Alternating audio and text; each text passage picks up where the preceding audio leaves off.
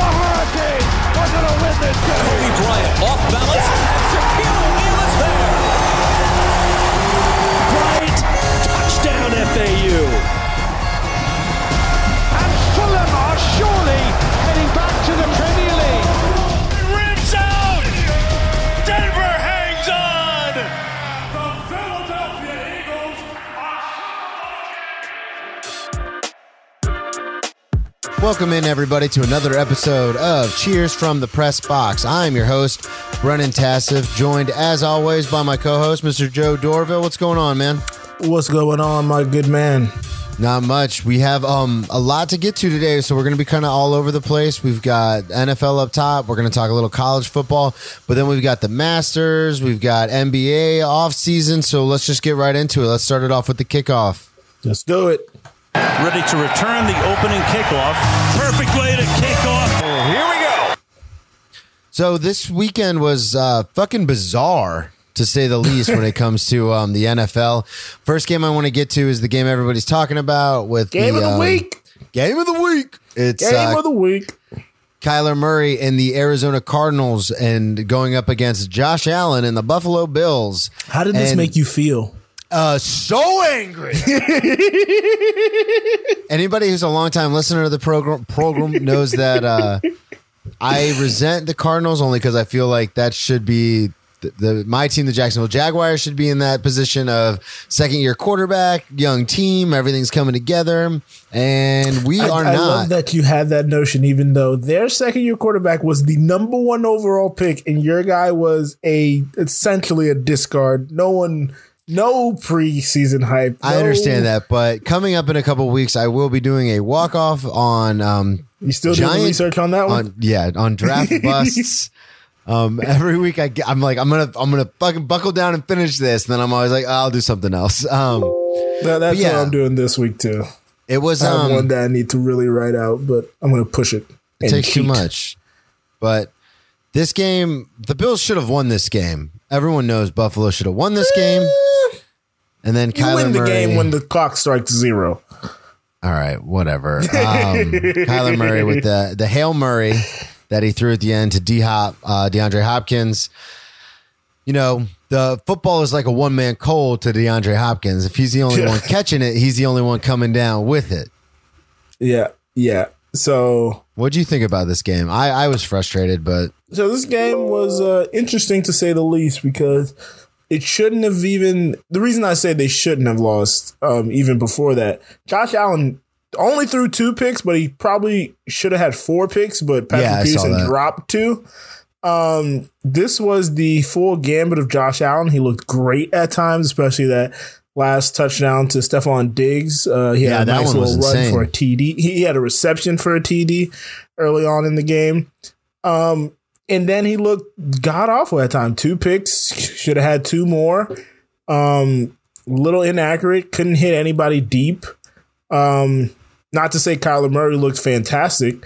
He looks great when he's running the ball. He is probably this. When I was watching the game, one of the I don't know who was calling the game, but one of the commentators said what I said a couple weeks ago, so I'm taking credit for that. He moves around like a point guard. He moves around like a basketball player versus a baseball player. Yeah. He doesn't have a straight line. He moves, he pivots, he shifts. So he does it even in the pocket. So he makes people miss and he finds the open man like he did at the end of the game. Yeah, it's bizarre to me. I think because Buffalo for years, and we talked about this last week and the week before, Buffalo for years was known for their defense. You know, they've got a really strong defense, especially that secondary. And then I don't know what has happened this year, but that defense is not nearly as good as it even was last year or the year before. You know, they're giving up 30 some odd points to teams every week, it seems like, but it's like we've been saying for months is it depends on which kind of Josh Allen you get. Because he's always going to be up and down, and you just need him to be a little bit more up than he is down. But I think a reason the defense may not be playing at the level that we're accustomed to, and it's something me and you've been harping on for weeks with this team, is they don't run the ball enough. So the defense is always coming back on the field. 49 passing attempts out of Josh Allen, and they had under 20 rushing attempts. Yeah, and if you take away Josh Allen's runs, they had 11. Yeah, it's like, why did we invest in Zach Moss? Why do we have Devin Singletary if we're never going to give them the ball? Yeah, my man Motor out of FAU, Devin Singletary, is... I'm so happy I didn't play fantasy this year. He's permanently on my fantasy bench now. Yeah, I don't even look at him. I always take an FAU player in fantasy, and I normally take him pretty early. The last couple of years, it's been Devin Singletary, and last year he did pretty well for me. But this year, it's just they just don't want to run the ball. And I mean, I get it. You got Stephon Diggs, Cole Beasley's a good possession receiver, and then you want Josh Allen to maintain that confidence, but you can't fucking win games this way, man. Like you know as well as I do, you can't. And the Cardinals one is like a bit of it was fluky because Hail Marys are always fluky, but they were up in the third quarter 23-9. How do you not get the run game established and just milk the clock at that point? It's insane. There's no reason that the Cardinals should have came back, but I'm happy they did because as soon as they won that game, I was like, I can't wait to see Brennan's face. Yeah, I can't wait to see your face. I want to hear what Deshaun Watson is saying in his the privacy of his own home. Oh, God. And I want to hear what Bill O'Brien is saying in the privacy of his own home. Yeah, they're probably upset. Did you hear D-Hop speaking the third person? No, I missed his press conference. It wasn't like the third person. It was like old English. I don't know. It was like old English kind of thing. He was like, well, we all went up for the ball, and I was the one who came down with it, or something like that. Everyone's like, all right, cool, man. But I don't know. You know how I feel about the Cardinals. Everyone who listens knows how I feel about the Cardinals. I have no bad blood towards the Cardinals. I just really think that they Freaky Friday'd with Jacksonville and took where we were fucking supposed to be. The Cardinals, other than that one Kurt Warner year, are always fucking garbage. But I mean, I guess so. That's not true. Jags. But okay. Anyway, I get heated. I get heated about Kyler Murray. I understand. But again, number one overall pick. Well, speaking of young quarterbacks and early picks, I wanted to transition into the Dolphins and the Los Angeles Chargers. Let's do it. Tua is now 3-0. 3-0. I might. How many interceptions? I don't have it in front of me. Goose egg still, baby. Bring that one back. Yeah, well, it's hard to throw an interception when your coach only lets you throw the ball about 15 times a game. 25 times a game. Yeah, that's a coach that knows how to protect his player. Oh, fuck and a you. defense that is a defense and special teams that is creating for the offense. No, you're right. I was thinking of your 3 plays as soon as this game started because this game starts basically with a punt block, 1 yard run, swings the game immediately. Yeah. And then their special teams and their defense came out swinging again. Gangbusters. I think it's odd though. I don't know if it's a team situation or what's happening, but I don't like Fitzpatrick had some big games this year. And the reason I bring that up is because they're not letting Tua really, he had 25 attempts in this game, which I think is the most of his career so far, but it doesn't seem like they're kind of like more against the Cardinals. Okay. I don't feel like they're, you like how you got that dig in there. Taking shots. I just really feel like they're kind 28 of attempts against the Cardinals. I was so close. I feel like they're taking it slow with Tua, which they should. Like you just said, they're protecting him. But it's weird that they're still winning these games in this fashion because it's like, couldn't they have? Like, do you understand what I'm saying? Like they put so much on Fitzpatrick in some of those games. Because Fitzpatrick played 6 games. You want to know how many interceptions he had in those 6? How many attempts is what I want to know. He had 197 attempts. Okay. He had 7 picks. I understand that, but do you get what I'm saying? I'm not saying it's easier to protect your quarterback when you have the ball and you don't give it away. Yeah, but it's also easier to not throw interceptions when you're throwing a third of the passes. There were some games where he had like 50 attempts. 50 because he threw 2 picks to start the game and they had to dig out of a hole. They couldn't give it to their running backs. I think their running honestly, back had Savon Ahmed had 21 attempts yesterday. That's what I'm saying. I don't know if any of their running backs But you made my point for me when you said how they started the game. They weren't starting games like that with Fitzpatrick for some reason. Yeah, because okay, the punt block return is a fluke, but say they started with the ball. You're gonna make me do a deep dive for next week in your Fitzpatrick sympathy. The defense seems like they're playing better with Tua. They're not playing more for Tua. Fitzpatrick is a turnover machine. In 6 games, he had 7 turnovers. He had the great game against you guys. He had the good game against the 49ers. Other than that, the other 4 games he played, he had 7 picks, basically. Yeah. There was the game they won. Game Tua got in at the end. He had 2 picks and 3 touchdowns. He had 2 picks. I'm not arguing that Tua should be in. All I'm saying is that it seems like with Tua now in, it literally seems like a completely different team than it was in the first 6 weeks of the season. It's like this. Think of it this way. The Bucks last year, they had a great defense, but they kept getting scored on because Jameis kept giving the ball away. 30 for 30, the Jameis Winston story. Your defense is on the field so much more when Fitzpatrick is out there that they're not fresh. They can't make plays because they're always coming back to the field. But it's the chicken or the egg, because what I'm saying is, don't you think that the coaches felt more confident to let Fitzpatrick let loose with the ball, which led to more turnovers? No. Well, the numbers, I mean, you can do the deep dive, but I'm just saying the numbers, we're chicken or the egg in this, because you're saying he was throwing a lot more because he was throwing turnovers. I'm saying he was throwing a lot more because the offensive coordinator trusted him more than they trust Tua at this point.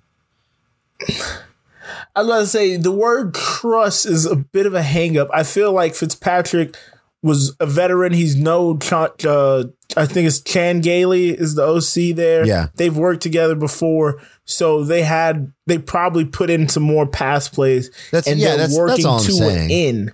But still, it doesn't help when you give the ball away and now we're forced to throw and abandon the run. Yeah, no, you're right on that. I don't know. I think it to me, it looks like almost a completely different team than it did in the first 6 weeks. I mean, remember when they put 2 in, they were 3-3. Yeah. And they were coming on. Yeah. Great performances. The corners seem to be 100% healthy now. Xavier Howard and Byron Jones. Yeah. Byron Jones. Yeah. Out of Dallas, man. Dallas is probably kicking themselves for letting that guy go. Nowhere. And then their D-line, Emil Akbar, I think he has, 6 games straight now with a sack? He's playing out of his mind. So, yeah. All right, well, let's move on. We're going to talk a little Duval. Yeah, let's go upstate. Let's drive it upstate, baby. I-95. Get up 95, baby. Normally, I put this in one more round because I'm not the biggest fan of talking about my team, and I'll go into more of that with the walk-off later, how I get so overly passionate. But By the way, I'm going to cut you off right there. I love that you always tease your walk-offs throughout the episode. The game itself, though, if you're looking at it from just a fan perspective, was a very good game. I watched the first 3 quarters of it before I had to go to work. What do you mean?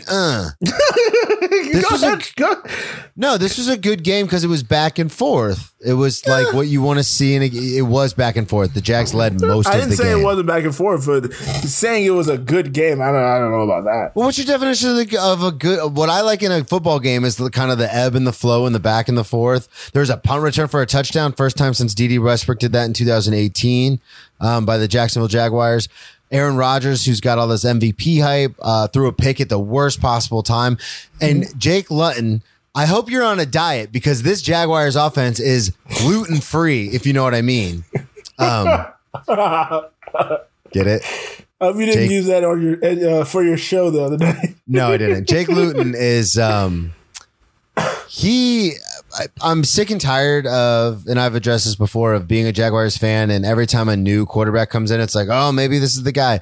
But in the last 2 games, he led a drive to tie it up with the Texans. Unfortunately, they didn't convert on the 2-point conversion, but he scored a touchdown within the last minute of the game to get them to that point, which is progress.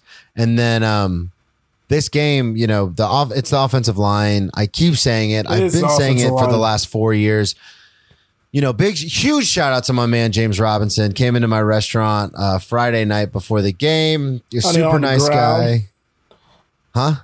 100 on the ground. Shout out to him. 109 on 23 carries.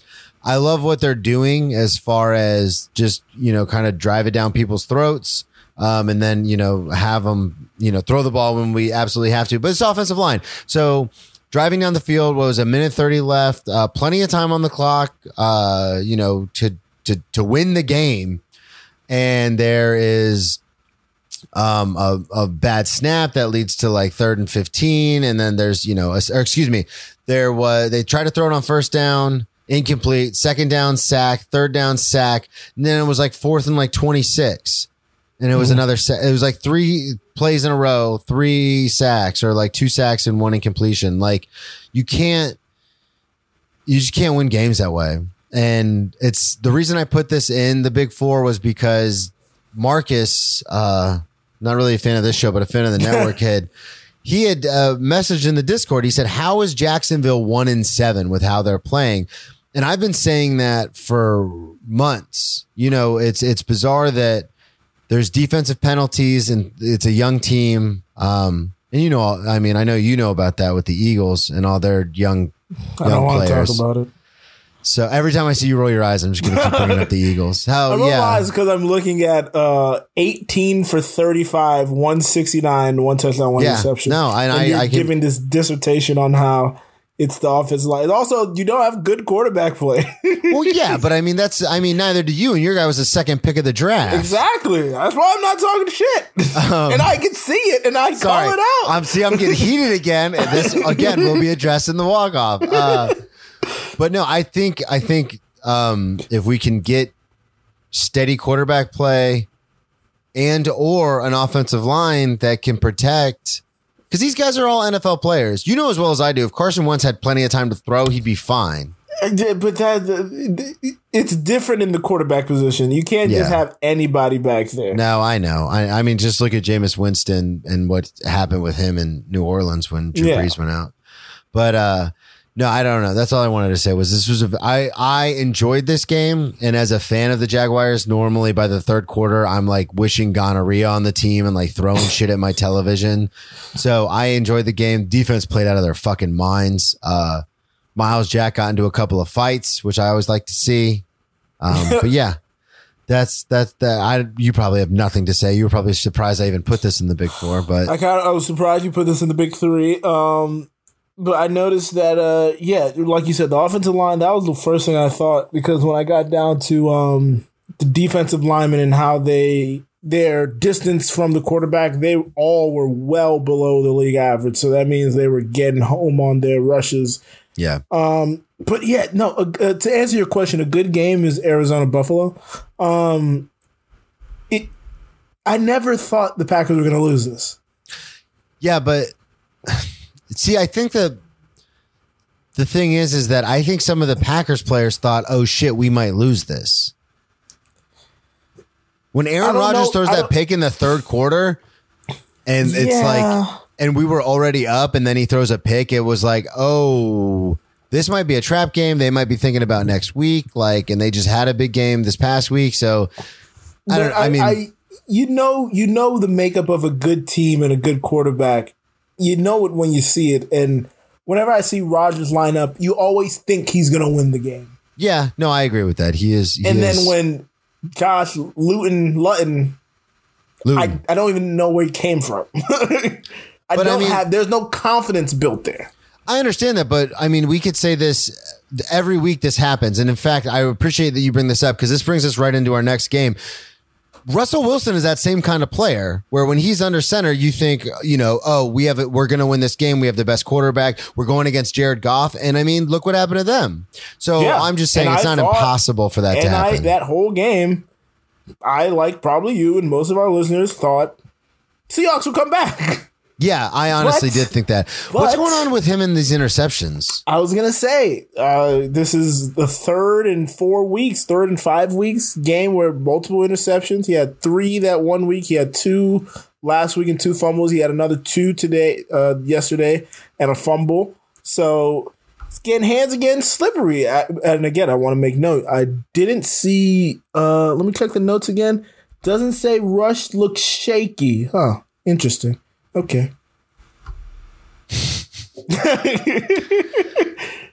Well, that's actually reserved for the quick hits because we have a whole conversation in there about MVPs being swung in the NFL. Russ, no touchdown. And it's not like Jared Goff instilled this level of confidence, but defense. I was just about to say it's the defense that instills the confidence. The defense, short field position in Seattle's defense this year is letting up the most passing yards they've team ever 31 has in ever. DVOA against the pass, like 29th against the run. They're not very good. They can't run the ball, obviously. And all their running backs are hurt too. That's the thing. Yeah, and the Rams have mortgaged their entire future for this season. They're in huge cap trouble, especially if the cap goes down with everything going on the next few years.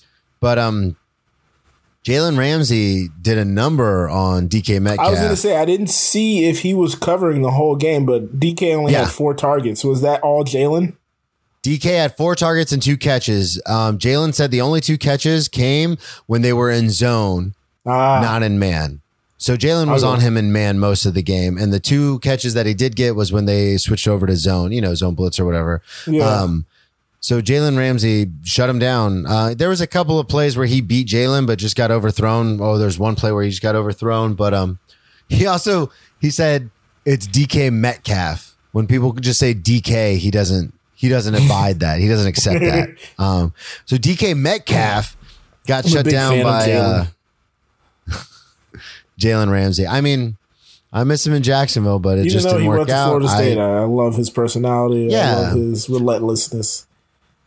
I wasn't the biggest fan with the way that he got his, obviously it's the organization. If all these guys are pushing their way out, but organization let him down. Yeah. Well, and I hate to see it when they like bitch and moan on Twitter and Instagram and then get traded and then they're like, oh, ha, ha. But how's that working out for Yannick? Well, it's better now that he's out of Minnesota. His team is tied. I was so happy when they started the season the way they did. And I was like, yeah. Take that. But any other takeaways? I mean, Russ, the organization let him down. Got to be out of the MVP conversation. Are we talking over each other? Like you said no, last go ahead. week. What were you going to say? Like you said last week, Shad Khan was open to them going after Kaepernick, improving their quarterback situation over Blake Bortles, and the GM Tom Coughlin at the time and whoever's taken over since have never pursued that option. And a lot of the defensive players would get frustrated because, like Jalen said in that interview with, I think it was, he had one interview before Mina Kimes where he was like, yep, this quarterback's not good. This quarterback's not good. And they asked about Blake Bortles. He was like, I'm not going to say nothing. That's my quarterback. But basically, he's not good. So, yeah. Yeah, and it's, when you see the team intentionally not trying to get better, there's nothing to do but get frustrated. Oh, yeah. And trust me, as a fan, it's horrific. But it's weird going into this season with the Rams because we talked about this several times. On paper, they looked very good. It's Jared Goff that makes everybody a little bit nervous, but they have, what is it, a 3 or 4 headed monster at running back. They, they just are constantly subbing out. I think the Rams are good. I called this weeks ago. I said, if you have Aaron Donald and Jalen Ramsey on the defense, you just need the offense to be decent in order to make a run in the playoffs. Yeah. Yeah. And I'm sticking to that. I'm trying to see. Yeah. So as far as rushing, they have Darrell Henderson Jr., Malcolm Brown, Cam Akers, and then even Robert Woods, the wide receiver, is getting involved with a little bit of they're going to get some rushing attempts. So yeah, they're all over the place when it comes to their run game. And like I said, all they need, they've got that defense, man. Aaron Donald, we'll get to him a little bit later. That's a nice tease for you. That's a greeny tease right there, baby. That's professional. So that means it's time for... I was waiting for you to say it.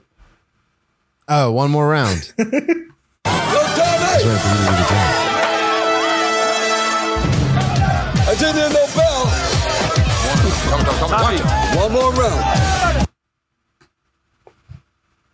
Take it away, Brennan. You want me? I was going to say, I'll take the first one. New Orleans 49ers. The only thing I want to say about this game is Joe called it at the beginning of the season. Drew Brees is old, and now he is out. Punctured lung, 5 cracked ribs, 3 on the left side, 2 on the right side. He's going to be out for at least 6 to 8 weeks is what I was hearing. 6 to 8 weeks? I thought on the low end 2 to 4, people are doubling that up 4 to 6. I didn't see 6 to 8.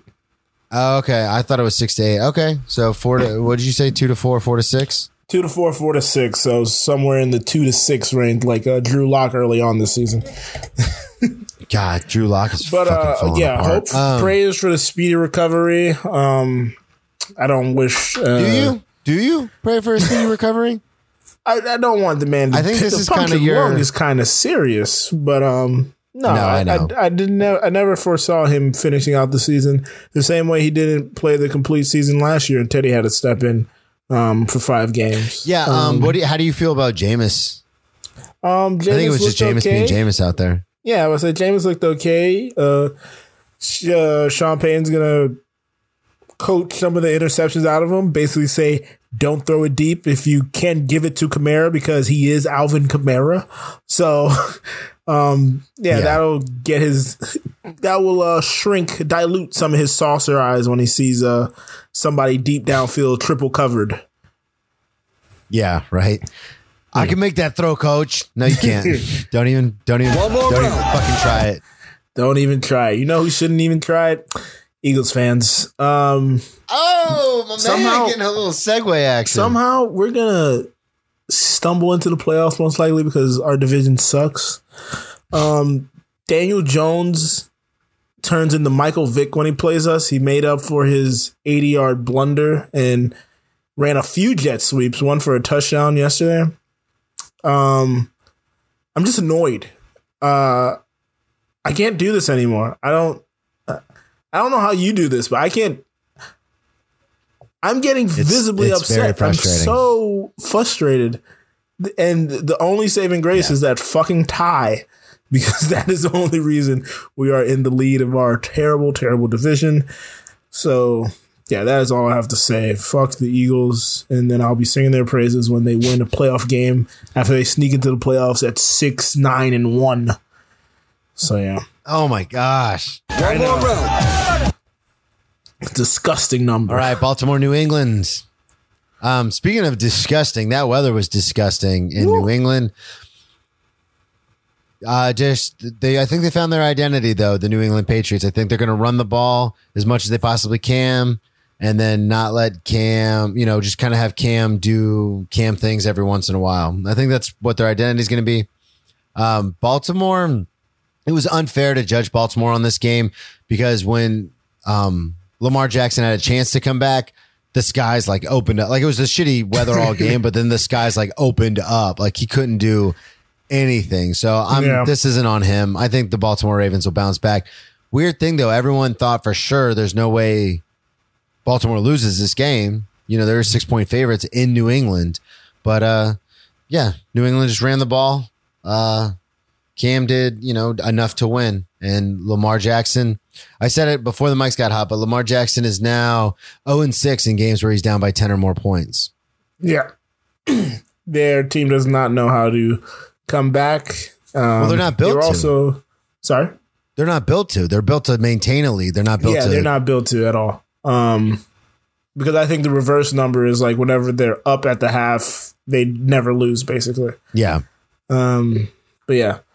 They need better weapons. Again, Willie Snead is their best receiver, not even Hollywood Brown at this point. And Willie Snead was a discard of the Saints many moons ago at this point. They're missing, Marshall Yonda. Marshall Yonda, right?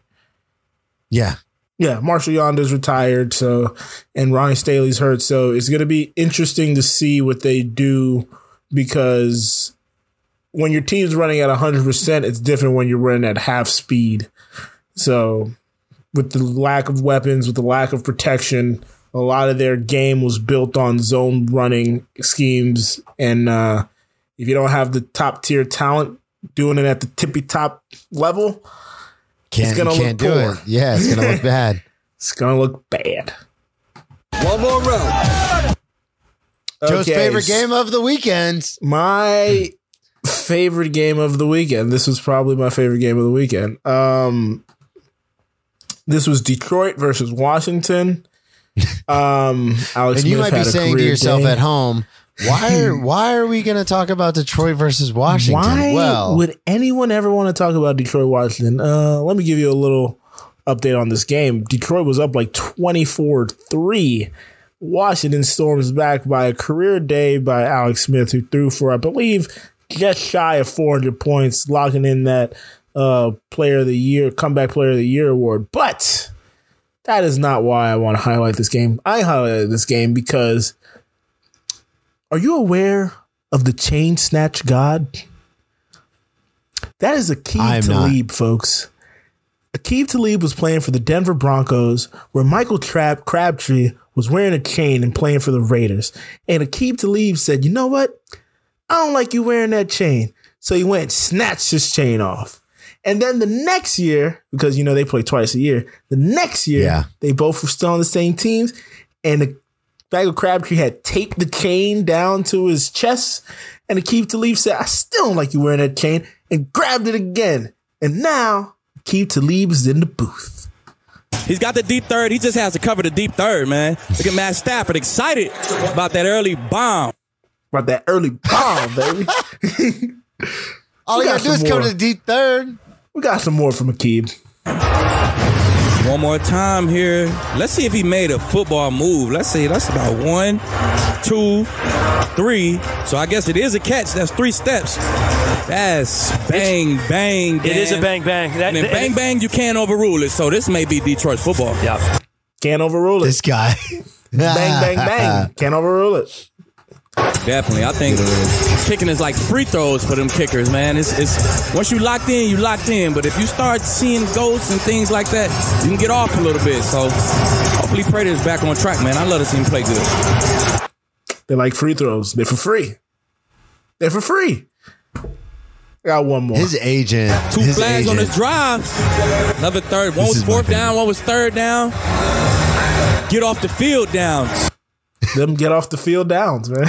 2 flags on his drive. 2 His flags agent on is it. the best. Yes. When his agent calls and they're like, wait, what? You want Aqib to do what? Play-by-play, commentary. Aqib Talib. Yeah. He has no... you're talking about Aqib Talib. Yeah. He'll be good, I promise. Oh, my gosh. If you haven't seen it, you should look up the story he told on Highly Questionable about his grandmother, his mom, and his uncle. It is hilarious. Love I think it's out of refreshing. Dallas, Texas. What is that? I think it's very refreshing to get someone in the booth who's not like a superstar. And we talked about it before we turned the mics on. That's why Romo was so beloved, because he just said what he felt and he was like, listen, this is what's going to happen. And like, he was talking to you like he was one of your buddies, not like he was some you just hear the professional general enthusiasm, exuberance, and, you know, just a different voice. Like you've never heard that. I don't want to say unpolished, but unpolished. I mean, he just sounded like... Oh, no, it's definitely unpolished, but I like people it. on Twitter were calling him Uncle Talib, and it sounded like your uncle came off the street when the booth and just started telling you what he saw on the screen. It was so great. That's 1, 2, 3. That's a bang, bang, bang play. That's a bang play right there. 3rd down and 4th down. You got a flag on 3rd down, flag on 4th. Man, those are get off the field downs. Get off the field downs right there, man. Oh, man, that's great. So, yeah, that's why we talked about that game. We actually didn't touch on the game at all. Nope. I touched on it, but... Moving on. Let's get into the NCAA football. Bow, bow, bow. Joe called it. Joe's been calling it since the beginning of the season. I did. Lots of cancellations. What was it? 3 out of the top 5 teams postponed or canceled their games this week. Don't know if they're going to be able to finish out this season. I'm not sure what's going to happen. Miami Hurricanes just had their next 3 games, which were their last 3 games, shuffled around because going into this game, sorry, I'm going to cut you off. I'm going to undercut you a little bit here, but going into the game, they won over Virginia Tech.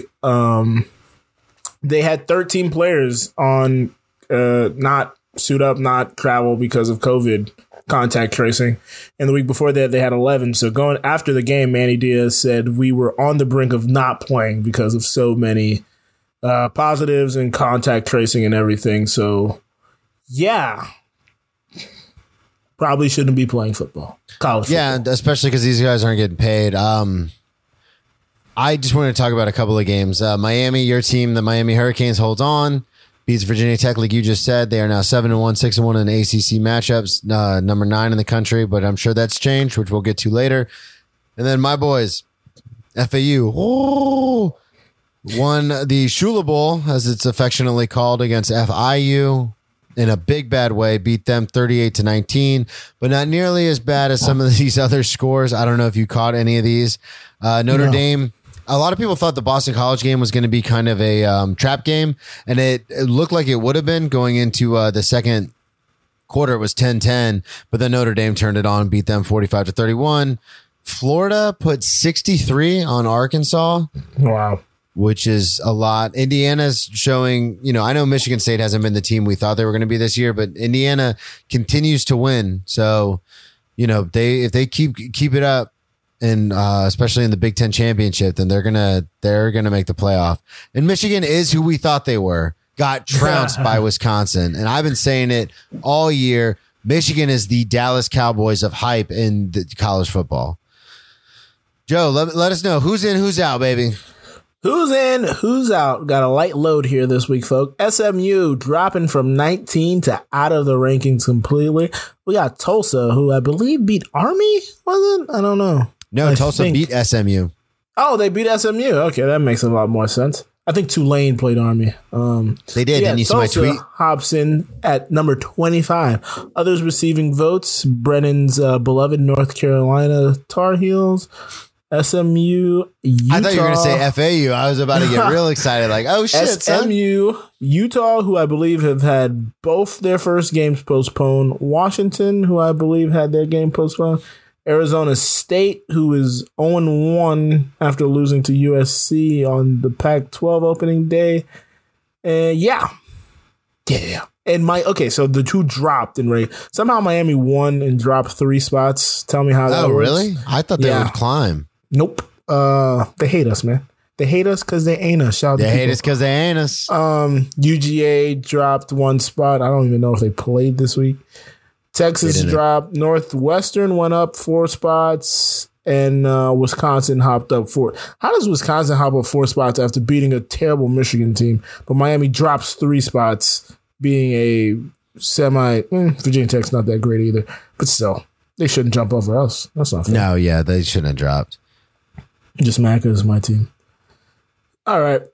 That's it. That's who's in, who's out. Now we're going to move on to the Masters. There's golf this weekend. Did you watch any of it? Tell me you did. I did, but first. The 2020 Masters, Augusta, Georgia. Let's do this. Yeah, ho. Yeah, ho. Yeah, ho. That's what's going on at Augusta. That's what's going on at Augusta. Due to Brennan's reaction on the show, I forgot to attribute this to the Chris Vernon Show. You can check it out on YouTube under Grind City Media. He also works for The Ringer, so shout out to him. What was going on at Augusta? I got a little bit. I saw a little bit of what's going on at Augusta. I forgot to pull the clip, but I called it. You did call it. Dustin Johnson. Historic fashion, too. Wire to wire. The rap on Dustin Johnson has been that he can go out to a lead, but then he'll choke. He's been known as a choke artist, or as Tony Kornheiser affectionately says, a choking dog. But yeah, he held on this year in a big bad way. I think I heard this was the 5th time he went into the final day with a lead in in a major, and this is the first time he won it. Yep. Yeah. Going into the final day with the lead. It's been, some of it's been bad luck, but some of it's just been, you got to overcome those demons. And he did. So now he is a Masters champion. He's got the green jacket. Tiger Woods played well almost the entire weekend.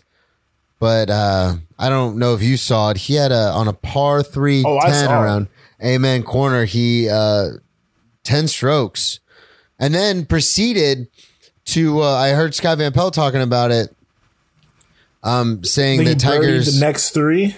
No, birdie the next 5 out of 6. Jeez. Yeah, he was saying how he's known Tiger Woods for a long time. This is the first time he's ever seen Tiger kind of at peace. You know, when he got to hug his son and his daughter, the same place where his dad hugged him when he first won the Masters. It's just really cool to see. And I think Tiger's going to keep playing to win, but I think he's to the point now in his career where if it's 15 and that's where it ends up being, then he's going to be fine with that.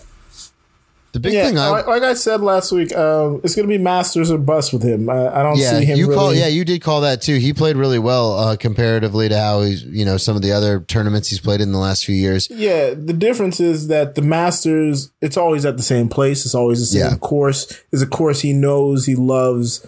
Whereas the U.S. Open, the PGA, and the British Open move around every year. Yeah, so you're right. Sometimes it'll be on courses favorable to his skill set, and sometimes it won't. But the Masters is always going to be a constant. Yeah, definitely. I went against my better judgment. So full disclosure, I've actually been talking about Dustin Johnson for years because I remember like 5 or 6 years ago, maybe even longer, I remember asking my uncle about like, oh, who's the guy who can like hit it the furthest? And at the time he was like, oh, Dustin Johnson. And I was like, oh, I'm going to bet on him to win. And my uncle was like, well, I wouldn't bet on him, but he can hit it the furthest. And so I've always kind of followed his career ever since we had that conversation. Like I said, it must have been almost a decade ago now. But then for some fucking reason, I thought, well, Bryson DeChambeau, he's hot right now. And I hate going with the hot hand. I hate picking the favorites. Right, and hot hand. I bet on Bryson DeChambeau, and he shit the bed. Shit the bed, as someone like to say. Oh, we said the same one. Nice. Yeah, of course we did. We're the same person, Joe, almost. I am so happy that this happened, and maybe it took me betting on him to reverse jinx it, or I don't know, whatever.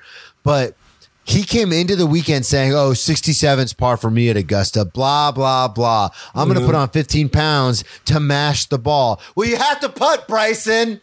It's part of the game. That's all I got to say about that. That's all you got on Bryson? All right. Yeah, no, he disrespected the golf gods, as Steve Sands said. Before we get off this, though, I don't know if you're aware of this, but I wanted to highlight this because DJ has had quite a bit of a journey in his life. In 2014, he had stepped away for personal reasons, and there are reports that he was getting suspended because this was the 3rd time he tested positive for a banned substance. He had recently tested positive for a banned substance. Cocaine and marijuana was in his past. And then back in 2017 at the Masters, I don't know if you remember, but he was at a house because the guys, they rent houses around the place because there's not really hotels over there. And he allegedly slipped and fell and hurt his back. Yeah, I remember There was always speculation like, did he really slip and fall? What was going on there? So a bit of a redemption story. He really kind of righted himself once he got with Paulina Gretzky. If that name sounds familiar, that's because she's the daughter of the great one, Wayne Gretzky. So yeah, he's kind of gotten his life on course. And look at you doing this. I didn't know you knew any of that, so I didn't bring any of that up. Oh really? No, man. I knew. Hey, come on, I'm in these streets, man. Yeah, I know. Yeah, he has a dark checkered. I shouldn't say dark checkered past, but he has kind of a little bit of a up and down past, and it was a big thing. I heard Scott Van Pelt talking about it. It was a big thing for him to win because to be with Paulina and everything her dad has accomplished and what that name means in the sports world, for him to kind of keep losing these tournaments in the fashion he did. I know from what I heard from Van Pelt was that weighed really heavy on him, and so for him to finally win it, I don't think he'll forever be a Masters champion. He's forever, you know what I mean? So like no one can take that away from him. If you have the time, I'd say go look out. I think I saw it on CBS's Twitter account, but his post-game interview, it's like a minute 40 and he probably says like 5 words because he is so choked up, and you can see how much it means to him and how important this means to him. So, yeah, pretty cool. Love to see it, man. Love to see it. Good for Dustin Johnson. I've been rooting for you for a decade, my man. Ever since I asked my uncle who can hit it the furthest. After Tiger, of course, because I am obligated to do so. Why? Why is that, Joe? Because I'm black. You'd be surprised how quick. Name it hits. Quick hits. So it is time for the quick hits. This is where it looks like Joe's taking over hosting duties. Go ahead, buddy. This is the part where we give each other questions. This used to be a segment ran by our late producer, El Greg. Rest in Shouts peace, out El to you, Greg. homie. R.I.P., man. Shouts out to you. First one is all you, man. First one is going to be all you. So yeah, Brennan, do you have a question for me? Yeah, I do. So there's a big boxing fight match thing this weekend. There was a boxing thing this weekend. See, Brennan didn't get to watch it because Brennan had a show. Brennan had a show on set. I had a big show. It went really well. Thank you for asking. Nice. We'll talk about that more off air. So yes, I watched the card of Terrence Crawford versus Kell Brooks. And I want to talk about the undercard because boxing did the boxing thing, which is so frustrating. So it was this young boy, Joshua Franco, and this Australian, Andrew Maloney. And Maloney, so backstory, Maloney had the title of this division. I'm not going to remember what division it was. And then he lost to Franco. So they came back for a redemption fight, essentially. And Maloney was giving him the work. And they called it after 2 rounds. And they called it on an accidental headbutt because Joshua Franco's eye fucking swelled up to the size of a grapefruit. And the ref said it was a headbutt. And for the next 30 minutes, Joe Tessitore, Andre Ward, and the other homie, I can't remember his name, are they playing back the footage. In Nevada now, the Nevada Athletic Commission, they can replay the fight, and there's basically a review penalty. So you can review it, see if there was accidental contact or not, because this is going to change the outcome of if this is a no contest or does the title change hands. 30 minutes, Brennan. They watched the entire first round back 3 times. Tess and Andre Ward are like, he never headbutted him in the head. What are they talking about? He never headbutted him.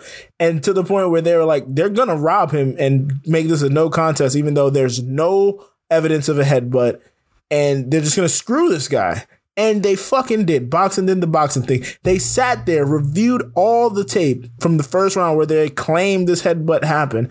No signs of a headbutt, just signs of clean fucking jabs right to his right eye. And they robbed this dude Maloney. So I just wanted to give that some love. Well, that sucks. Yeah, it was pretty fucked up. But the actual big fight, Terrence Bud Crawford versus Kell Brooks. TKO called in the 4th round. It was over in a flash. I had it 2-1 in the first 3 rounds. Kell Brooks came out 2-1. That's how I had it too. I had it 2-1 too. Yeah, that's how. Kell Brooks came out early. Was bringing the fight to Terrence, and Terrence is known to be a bit of a slow starter as he kind of gets his foot together. He switches from orthodox to southpaw, and in the 4th round, Kell Brooks stepped in. Terrence Crawford hit him on the nose, and Kell Brooks just flew to the fucking really? Yeah, he fucking flew across the ring into the ropes. You love to see that. Terrence pounced on him, just right, left. Ref called it, gave him a standing 8, came back, boom. Right, left, called it, to the point where they're doing the replay. And when Kell Brooks gets back to his corner, he looks at his trainers and he looks up and says, "What happened?" Oh my God. That's when you know it's bad. In an instant, he just got hit on the butt and it was downhill from there, man. That thing was insane. So yeah. So overall, good fight. Is boxing back? Boxing's been back, man. We're getting ready for Tyson Roy Jones. Probably be Yeah, I'm actually going to watch that fight. Tyson, met him a couple times. Good, close personal friend, Mike Tyson. Close personal friend. So yeah, Terrence Bud Crawford is now 37-0, number one pound for pound after Lomachenko went down a couple of weeks ago, and we're just looking for his next fight. I'll be interested to see if some of the guys that are quote unquote potentially ducking him, if they will step up for this fight. Apparently they were close to landing some of the bigger fights before the pandemic, but then the pandemic happened and some of those talks dissipated. Hopefully we can get some going and get a real big fight for Terrence. Beautiful. So Brennan. Yes. Are you aware that the NBA offseason is upon us? The NBA offseason is upon us. Yes, the Joe, I'm draft very aware. Is on Wednesday. This Wednesday. Wednesday. There was a big trade today. Yes. Involving one Chris Paul to the Suns. Chris Paul is going to hang out with DeAndre Ayton over in there in Phoenix. Exactly. So, where a lot of rumors swirling about, I was wondering, is there one trade that you are looking forward to? I'm going to address both topics. And so as far as trades, so two things. One, I do not think James Harden would work. There's talk about him going to the Nets. I don't think he would work on the Nets because I think those are three ball dominant players. And between Kyrie, James Harden, and Kevin Durant, I don't think that would work. But a trade that I am really looking forward to, I guess, is I want to see, I know Russ's contract is insane, but I want to see if any team. James's. Yeah, but they both signed the super duper maxes. Yeah, it's like I think in 2 years Russell Westbrook's contract is like $46.2 million. But I want to see Russell Westbrook on a team where he gets to be Russ. Maybe he will get to be Russ if they trade James Harden, but I know he doesn't want to be there anymore. So I'd like to see Russell Westbrook get traded, maybe to the Magic. Who knows? But that's not his list. But also the other thing I did want to touch on is the draft, and I'll keep this short. I'm calling it right now. Wow. Market Killian Haynes. Who is that? Let me pull him up. Killian Hayes out of France, 6'5", 192-pound point guard. I think is going to be the number one player coming out of this draft. There's a lot of guys ahead of him. I know James Wiseman, Anthony Edwards are the two big names everyone's talking about. LaMelo Ball. Yeah, LaMelo is probably the number one guy everyone's talking about, but I don't think he is going to be nearly as good as people think he's going to be. I think he'll be better than his brother. Well, that's not saying a ton. Killian Hayes. Way better than his brother. Okay, now you're saying something. All right. RJ Hampton is dropped on ESPN's ranking, dropped to 15th, which I think is insane because wasn't he like the number one player like last year, the year before? RJ Hampton, I don't know if you'll be able to answer this, but I think RJ Hampton's one of those guys who instead of going to college, he is circumvented the whole thing. Said he got like a internship at like a shoe company. And he already signed with Clutch. So, I mean, there's no tape on him since high school. So that could be why he fell in a similar fashion to like Anthony Simmons, who ended up getting drafted pretty late to Portland a few years back. Yeah, that would make sense why he fell. But yeah, I'm taking Killian Hayes out of France as my number one pick in this draft, mainly because Kevin O'Connor talked about him a lot and was really high on him, and I trust Kevin O'Connor's breakdown. Also, I want to see Russell Westbrook get traded, get in a better situation, and I think the James Harden trade is going to, if he does go to the Nets, I think that's going to fall apart.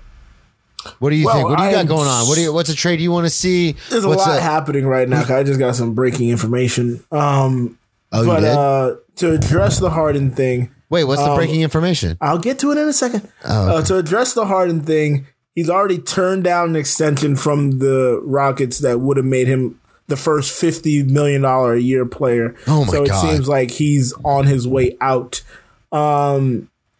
Russ, I don't know where Russ would go or where he would fit because the NBA is not tailored to Russ anymore. Russ is a athletic point guard. Okay, I don't mean to interrupt you, but Russ doesn't fit anywhere. You fit Russ, all right? And that's the issue. Yeah, no, I know. That is the biggest issue. He can't shoot. He can't shoot free throws pretty much anymore. He can get to the basket. He can distribute. He can rebound. But why would I pay $40 million for a point guard to do things I have my power forward and centers to do? I need you to be a point guard. I need you to space the floor. I don't need you to clog the lane. But as far as the draft, I don't know. We didn't have March Madness. I never really watched college basketball until about March Madness. I'm interested to see what LaMelo Ball is going to be because he's always been talked about as the best of the brothers, and Lonzo is no indication as how good the brothers can be. I like how you put that. And so, if he's the best of the brothers, then we need to see him because I'm not getting any sort of indication from this guy. So the information I just got is this is gonna dictate a lot going forward. There's apparently rumors that Drew Holiday of the Pelicans may be in talks again, traded to the Bucks. Yeah. Now that is important because I don't think Eric Bledsoe is the point guard they need. So if they can get Drew Holiday to be the point guard they need, who can create for himself, that opens up the floor for Giannis, and that kind of quiets the Giannis leaving talk for at least this season to see what they can do potentially. So I think that makes them an even formidable opponent now because the knock had been they don't have anybody who can get their own. So Drew Holiday can get their own, he's a great defender. So yeah, that would be that would actually I'd put that towards the top of my list as something I'd want to see for sure, definitely. Yeah. All right, so let's Brandon, shift. You had a question, huh? Yeah, I do. I want to shift gears a little bit. We alluded to it earlier. NFL MVP is shifting. There's moves being made. Joe, who you got right now? Who you got as your MVP of the season right now? All right. This is the quarterback award, so I'm going to give it to a quarterback. You didn't say non-quarterback. Wait till you get to me. I figured. I heard a little tease earlier there, but I didn't hear non-quarterback. You didn't put that in there as a caveat. So there's somebody who's not being talked about right now, even though he has 25 touchdowns to only 1 interception. Even though his team has 8 wins to only 1 loss. I've not heard his name in any MVP discussion. Can you figure out who I'm talking about, Brennan? I know exactly who you're talking about. I am talking about one Patrick, because his mom doesn't like me calling him Pat. Mahomes. Yeah, he's still the fucking greatest thing we've seen since sliced bread. And everybody wants to talk about Rodgers, Russ, Josh Allen for reasons I don't understand still. When you have the MVP right under your noses and you don't even want to take a sip of this coffee. I don't understand. It's the whole LeBron theory. We don't want to give it to the same person. We want to share the no. If Jordan's the best, give it to Jordan. If Mahomes is the best, give it to Mahomes. Stop circumventing for your pretty little narratives. The best player is the best player. I agree. I completely agree. I'm going to go a little bit of a different route than you did, though. He's going off the board. I'm going way off the board. Well, not way off the board because he's going way off the board. The best player in the NFL, the number 1 player. I don't care if you go by position. Sorry, trade just came through. This is breaking news. You're going to be catching us in the morning, but Robert Covington from the Houston Rockets just got traded to the Blazers for Trevor Ariza.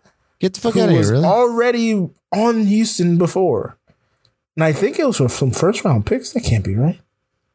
Sorry, breaking news, ladies and gentlemen. Breaking news. I'm going off the board, though, for my NFL MVP. The number 1 player in the NFL has been for the last 3 years. Aaron Donald, I'm suggesting, listen to me now. Hear me now, NFL and voters out there. I know you all listen to the pod. Aaron Donald needs to be the MVP. This needs to get away from a quarterback-only award. Aaron Donald is the man, the myth, the legend. Just real quick, 2020 stats. He's already got 9 sacks throughout the season, 11 assisted tackles, and 26 solo. My man Aaron Donald's getting double and triple teamed and throwing people off of him like rag dolls. He is a game changer. Also, my second place, or kind of my runner up, is since he came back from injury, you've kind of seen what he means to the team, which I think is the whole emphasis of most valuable player. Dalvin Cook. I know I talk a lot of shit about running back shouldn't be paid. I still believe that, but Dalvin Cook on the season, 170, you son of a bitch. 174 attempts, 954 yards, averaging 5.5 yards a carry, already has 12 touchdowns on the season. Oh, not to mention he's averaging almost 10 yards of reception as well. So those are my MVP candidates. I think Russ is out with the last few games that he's had that we've already discussed. I didn't know we were doing candidates. I thought we were doing candidate. Okay, well, whatever. You picked every quarterback ever. Aaron Donald is my number one, though. Okay. I think Aaron Donald needs to win the MVP one of these years, and not the defensive MVP. Aaron Donald needs to win the NFL MVP with how valuable he is to his team. It's DPOY, not defensive MVP. Defensive player of the year, whatever. You use the same thing. So the Rockets are finalizing a trade to send Robert Covington to Portland for Trevor Ariza, this year's first round pick. So they're trading the draft rights to whoever they pick, and then next year's first round pick. Robert Covington is worth 2 first round picks? No, he's not. What? What? But I think they might be trying to unload Trevor Ariza's deal, because didn't he sign it when the cap went up and it was like stupid money? You may be right, but jeez. Anyway, Aaron Donald, NFL MVP. All right. Aaron Donald, NFL MVP. You know what time it is? I do. Tell us. Time for the walk-offs. Welcome to the big leagues. 2-run walk-off homer for Cabrera. You can smile, that's okay. All right, ladies and gentlemen, we will end every show in the same fashion as far as our breakdowns and everything. The walk-off. The walk-off is going to be an uninterrupted short essay by both of us. It's going to be on a specific topic. We don't really talk about it beforehand. There's plenty of time afterwards if we want to discuss it. Sometimes we do, sometimes we don't. Just depends on what we're talking about. Joe, who went first last time? I can't remember. I believe I went first last time. I'm going to go first again today, though. Okay, Joe's going to go first. I'm cheating. What do you mean? So, the Marlins, my Miami Marlins, made a historic hiring this past weekend. On Friday, they hired the first female GM. And Sarah Spaden wrote a story, and I want to read that story. Is that okay? That's literally why in the rundown it said reads. Yeah. I was like, what does that mean? Yeah. Reads. All right, so Joe's going to read us a tale. I read the story. It's pretty. I mean, I love Sarah Spain as a personality and as a writer. Who doesn't, you know what I mean? Ew. What'd you just say? I said, who doesn't? You know what I mean? Oh, okay. Huh? You know what I like mean? her as a personality and a writer, and I feel like the female's perspective on this is better than hearing me talk about this. So I'll be reading the words of Señorita España. Longtime baseball woman Kim Ng was announced as the new general manager of the Miami Marlins on Friday. It was the hire 15 years in the making, or was it 93 years? It's been 15 years since Ng first interviewed for a GM position in MLB, an opening with the Los Angeles Dodgers in 2005. But it has been 93 years since the first time anyone was hired by a pro team as a general manager. Billy Evans was the first to assume that title for the Cleveland Indians in 1927. I don't know how to say that word. There are things sure to fight. I couldn't remember this word when I read it the first time, and I don't know it still. There are going to be idiots sure to fight me on this, but let me assure you, in those 93 years, there were women before Yang who were qualified for the job and lost it because of the fear. Not their own fear, mind you. Every woman who has worked her way up to the highest level of a male-dominated business has been overqualified, tough as nails, and afraid of nothing save perhaps the fragility of men standing in the way of her success. One more time. Things got a little easier for those women on Friday when Aang broke a long-standing glass ceiling. Oh boy, me reading, not great. Becoming the first female GM in a major North American men's professional sports league. And it got easier for Asian American women and boys who love baseball. Aang is also baseball's first Asian American GM. So it's meaningful that just days after Vice President-elect Kamala Harris rose as an example to the country and the world of what a woman can become, a Black South Asian American woman at that, another woman arrived on the scene to hammer the point home. Anyone with half a brain, my apologies to the aforementioned Luddites, idiots, whatever that word means, could tell you that Aang is as qualified as they come for the opportunity she's earned. Although she is just 51 years old, her baseball career spans 30 years. Aang started as an intern with the White Sox. She moves her way. I'm going to cut some of this. At 29, she became the youngest assistant GM in MLB for the Yankees alongside Brian Cashman. She joined the Dodgers as a vice president and assistant manager in 2001 and left to serve as senior VP of baseball ops for MLB in 2001 before landing this GM job. Before being named GM for the Marlins on Friday, she had interviewed and had been passed over for at least 5 open GM positions. When Aang became the highest-ranking woman in professional sports management on Friday, it was both a case for celebration and a moment to think of those who came before her and were denied. Because, of course, the problem has never been women not working hard enough, being knowledgeable enough, or fitting in. It has always been whether the gender that acquires position eons ago because they could physically wrest it from us would dare abandon the idea of strength as power and let their brains lead the way. In 2015, Joe Torre, Aang's boss at Major League Baseball and her former colleague with the Yankees, told Jim Capel that the only thing between Aang and a GM position was the people doing the hiring. I always talked her up at owners meeting. At some point, somebody just has to ignore the fact that she's a woman and just make a baseball decision. And if they do that, then I think she will get an opportunity somewhere. In March of this year, Aang joined my radio show, Sarah Spain, for our Game Changer segment, which honored women breaking down barriers in sports. She talked about the challenges she has faced as one of the only women in the room throughout her career and importance of earning the trust and respect of leaders like Joe Torre. I'll end it after this quote. I think there are examples of guys, she told me, particularly early on in my career before I had risen the ranks, who just hadn't seen women before in the front office or on the field before batting practice.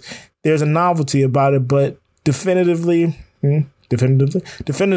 some side glances going on.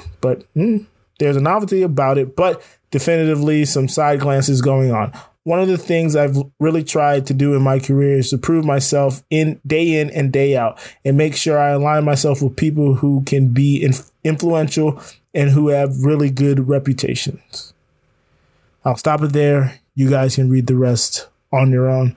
Sarah Spain, ESPNW. It's a great story on Kim Aang. There you go. The new GM. Whew, that was a lot of reading. Yeah, that was bold. Reading something you only read a couple of times. That's not your own words. It's that one word really that hung me up. It's like triliolage. It's basically calling people like dumb idiots. Troglodytes? Troglodytes, yeah. That's a word I'm never going to be able to say correctly. Troglodytes. Thank you, Brennan. Could have used that like 10 minutes ago. Sorry about that. I didn't understand what it was until you tried to say it. I didn't even try to say it. You just went right over it. All right. You know what it's going to come down to. It's going to come down to what she does as a GM. And the shitty part about the whole thing is that the Marlins team has been pretty, stripped away over the years. Mm-hmm. And if she comes in and doesn't do like an awesome job in the first couple of years, everyone's going to do the same shit they always do, which is going to be like, oh, see, a woman couldn't do it. We knew that. But it's like, it's the fucking Marlins. No, I mean, no offense to you. Watch your mouth. You know what I mean? How they've been trading away players and they've been like, you know, their farm system's great and then they trade them away. That is not true. Our farm system has never been great. That's the funny thing. Even though I'm thinking of the Rays. I'm sorry. Even though we've traded people away, our farm system has never gotten great. I was thinking of the Rays. On prospects. But the funny thing is, one, the national media never cares about the Marlins.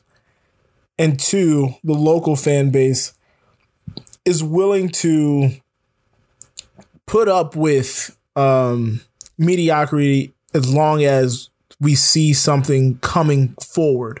Yeah. So with this year, us making the playoffs in this weird, truncated, convoluted season, that's a step forward. We see that we have two aces at the top of our rotation. We need bats. We need some of these young guys to continue developing. So it's in place for her to do not minimum work, but all she has to do, I believe, for this team is to create a better bullpen, find a closer, and acquire bats. Because the pitching staff is kind of going to take care of itself. So if she can acquire bats, they already accepted Sterling Marte's club option, so he'll be back with us next year.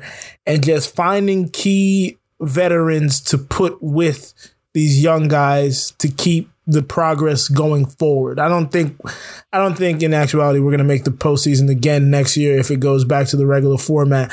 But if it's not if we're closer to 500 than like we were this year versus the season prior where we had 100 losses, I think that's a step in the right direction. If we can maintain what we currently are on, that's fine. Yeah, just maintain a positive trajectory. Yeah.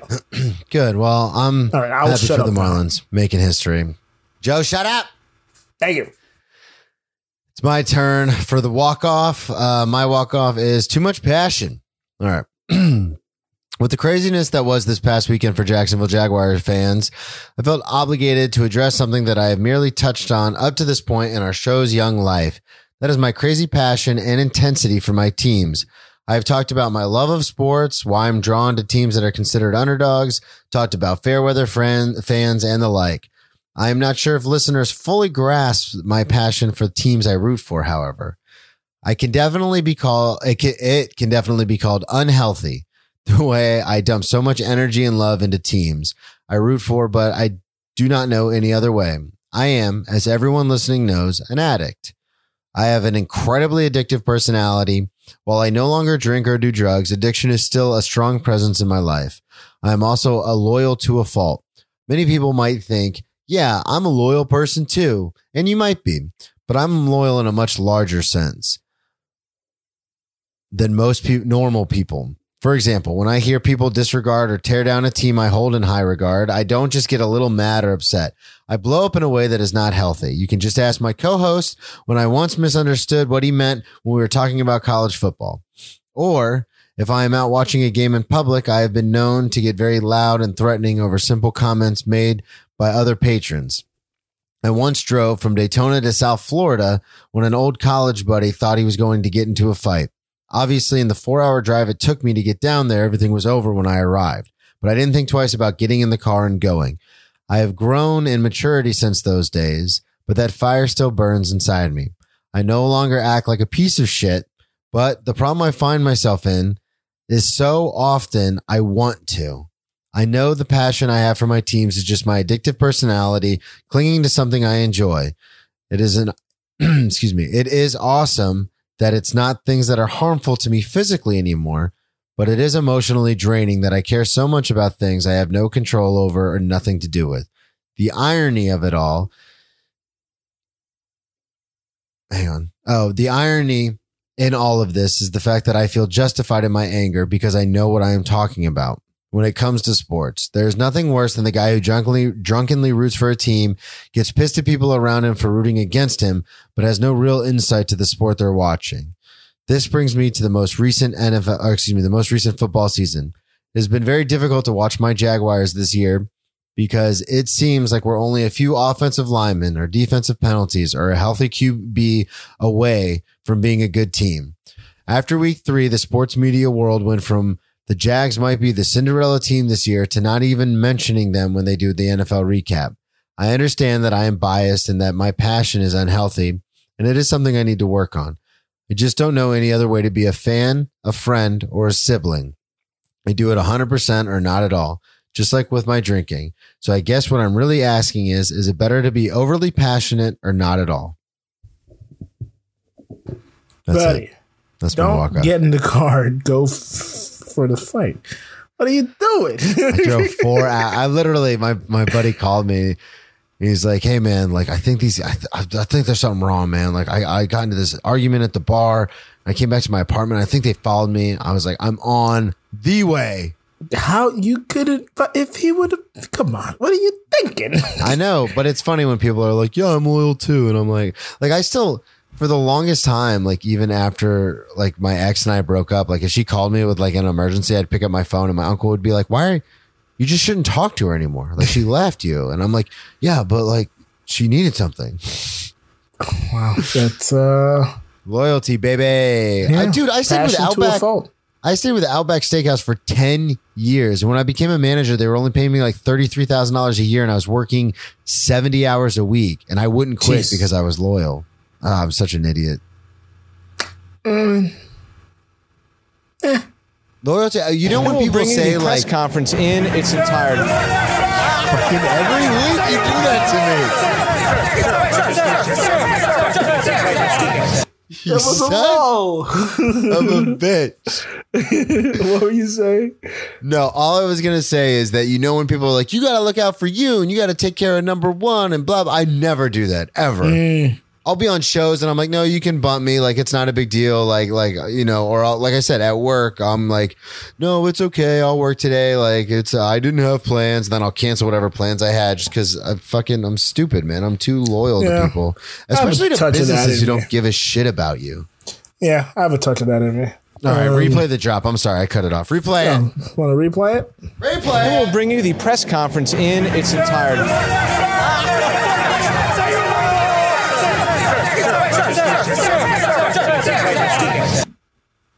All right, on our way out, we're going to plug everything we need to plug. Joe, go ahead. You can follow me on Twitter and Instagram at Joe Dorville, JoeDorville. You can look up my hip hop album, TV by Headphone Joe. No O, no E in the phone. You can check me out on all the New Low Network shows except Misbehavior Journal Club. And you can catch me on the last episode of Brennan Tassif is Your Extra Drinking Buddy. Brennan, go ahead. All right. So Brennan T Comedy. I am a comedian. For those of you who don't know, you can follow me on all social media at Brennan T Comedy, BRENNAN T Comedy. Check out my website, BrennanTComedy.com. I do have another podcast called Brennan Tassif is Your Ex Drinking Buddy. Just had a guest on, Joe Dorville. Headphone Joe was my latest guest. But yeah, it's a really fun podcast. I'm sober now, but I have people on for the most part. And we talk about drinking stories or getting in trouble and stuff like that. Or I'll do solo podcasts by myself and just kind of recap how everything's been going. So anyway, check that out. You can find that at BrennanTComedy.com or anywhere you can find podcasts. Again, Brennan Tassif is Your Ex Drinking Buddy. Had a big show this past weekend as far as comedy. Don't have anything on the books yet coming up, but it's one of those weird things where I won't have anything for, you know, all of December. Then all of a sudden I'll have 19 shows. So we'll see what happens in these COVID times, baby. Baby. That's going to do it Take for us us out, from Brennan. here. That's going to do it from us here at Cheers from the Press Box. And remember, that is why we play the game. Hello. Hello. You shout out to my man, James Robinson. I was like, where's he going to fit this on? Thank you for listening to a New Low Podcast Network. We've got 4 fun podcasts on our current roster for you. Every other Monday, you can enjoy the Misbehavior Journal Club, a podcast highlighting exciting developments in the neuroscience community, hosted by Amiel Moreno and Leah Krebit. Get some in-depth analysis of all things sports with Cheers from the Press Box, dropping 2 episodes a week, co-hosted by comic Brennan Tassif and hip-hop artist Joe Dorville. Catch me, Kyle Loader, with my right-hand man, Joe Dorville, every Wednesday as we discuss a different song from the Hamilton musical soundtrack on Who Does a Podcast. Last, but certainly not least, is our network's flagship podcast, A New Low, which drops every Friday. A New Low highlights a wide variety of current events that both disappoint and encourage our 5 diverse co-hosts, who are Farzad, Headphone Joe, No O No E Dorville, Scott by Scott, L. Greg, and me, Kyle. Every episode of all these podcasts and all of our social media details and links can be found at anewlow.co. That's anewlow.co. All our shows can also be found everywhere podcasts are available. Like and subscribe is the name of the game. Thanks again for all your support.